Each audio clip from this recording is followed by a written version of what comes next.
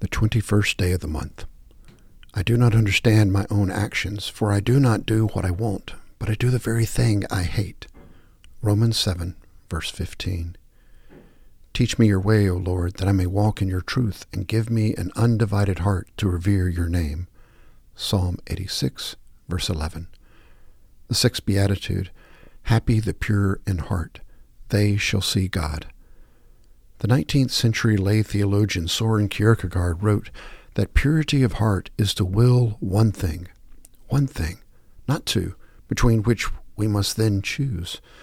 But how to achieve such unity of purpose? How often have you said about some spiritual challenge, on the one hand, I want to go in this direction, but on the other hand, I am drawn to the opposite way? Even Paul the Apostle confessed that too often he wanted to do one thing, yet did another.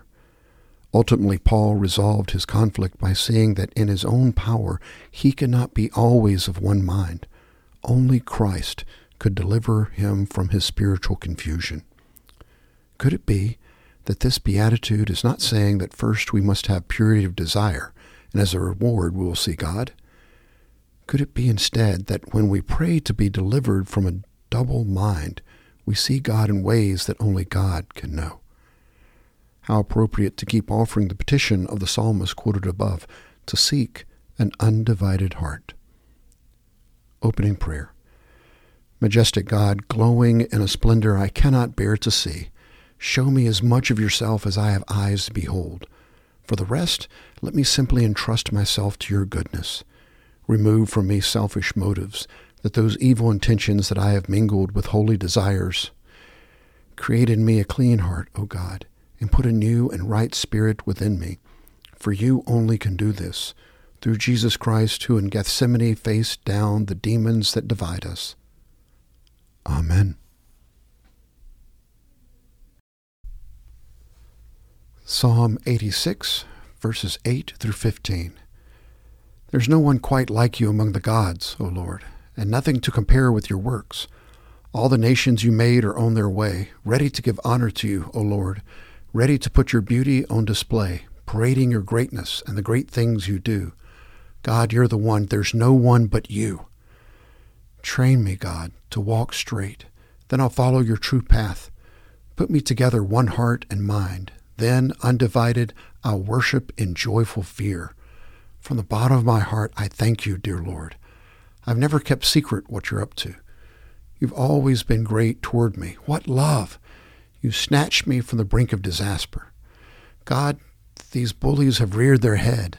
A gang of thugs is after me, and they don't care a thing about you. But you, O God, are both tender and kind, not easily angered, immense in love, and you never, never quit. From the book of Proverbs, chapter 30, verses 1 through 4, and 24 through 33. The words of Agur, the son of Jekah, the oracle. The man declares to Ithiel and Ukal, surely I am more stupid than any man, and I do not have the understanding of a man, neither have I learned wisdom, nor do I have the knowledge of the Holy One, who has ascended into the heaven and descended, who has gathered the wind in his fist, who has wrapped the waters in his garment, who has established all the ends of the earth. What is his name, or his son's name? Surely you know. 4 things are small in the earth, for they are exceedingly wise. The ants are not a strong people, but they prepare their food in the summer. The Shephanim are not mighty people, yet they make their houses in the rocks. The locusts have no king, yet all of them go out in ranks. The lizard you may grasp with the hands, yet it is in kings' palaces. There are 3 things which are stately in their march, even 4 which are stately when they walk.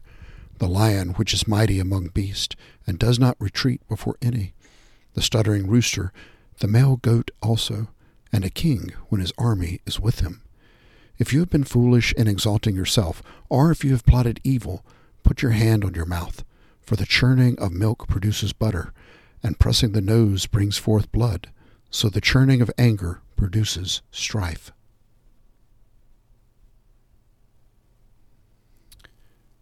From the letter to the Philippians, chapter 3, verses 1 through 11. Finally, my brethren, rejoice in the Lord. To write the same things again is no trouble to me, and it is a safeguard for you. Beware of the dogs, beware of the evil workers, beware of the false circumcision, for we are the true circumcision, who worship in the Spirit of God and glory in Christ Jesus, and put no confidence in the flesh. Although I myself might have confidence even in the flesh. If anyone else has a mind to put confidence in the flesh, I far more. Circumcised the 8th day, of the nation of Israel, of the tribe of Benjamin, a Hebrew of Hebrews, as to the law, a Pharisee, as to zeal, a prosecutor of the church, as to the righteousness which is in the law, found blameless. For whatever things were gained to me, those things I have counted as loss for the sake of Christ. More than that, I count all things to be loss in view of the surpassing value of knowing Christ Jesus my Lord, for whom I have suffered the loss of all things, and count them but rubbish, so that I may gain Christ, and may be found in him, not having a righteousness of my own derived from the law, but that which is through faith in Christ, the righteousness which comes from God on the basis of faith, that I may know him and the power of his resurrection and the fellowship of his sufferings, being conformed to his death, in order that I may attain to the resurrection from the dead.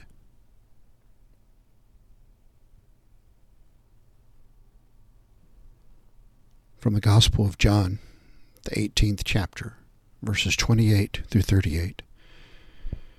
Then they led Jesus from Caiaphas into the praetorium, and it was early, and they themselves did not enter into the praetorium, so that they would not be defiled, but might eat the Passover. Therefore Pilate went out to them and said, What accusation do you bring against this man? They answered and said to him, If this man was not an evildoer, we would not have delivered him to you. So Pilate said to them, Take him yourselves and judge him according to your law.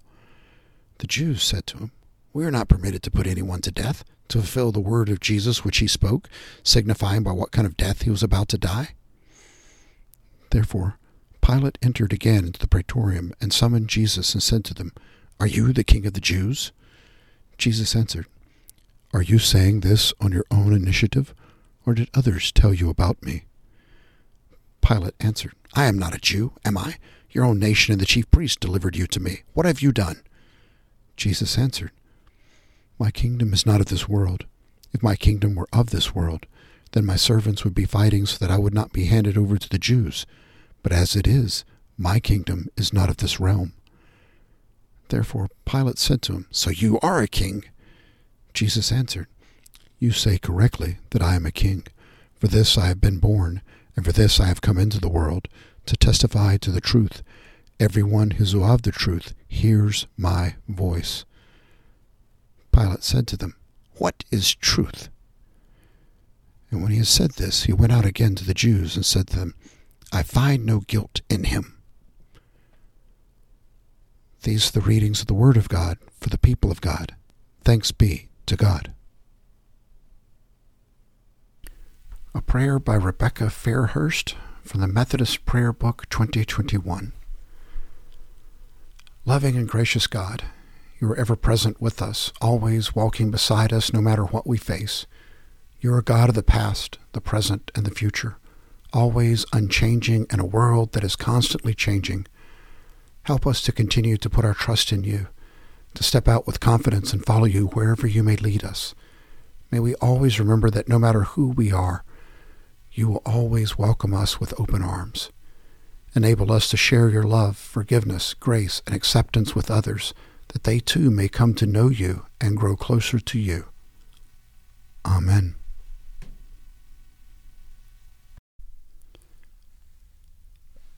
The Lord's Prayer, traditional text. Our Father, who art in heaven, hallowed be thy name.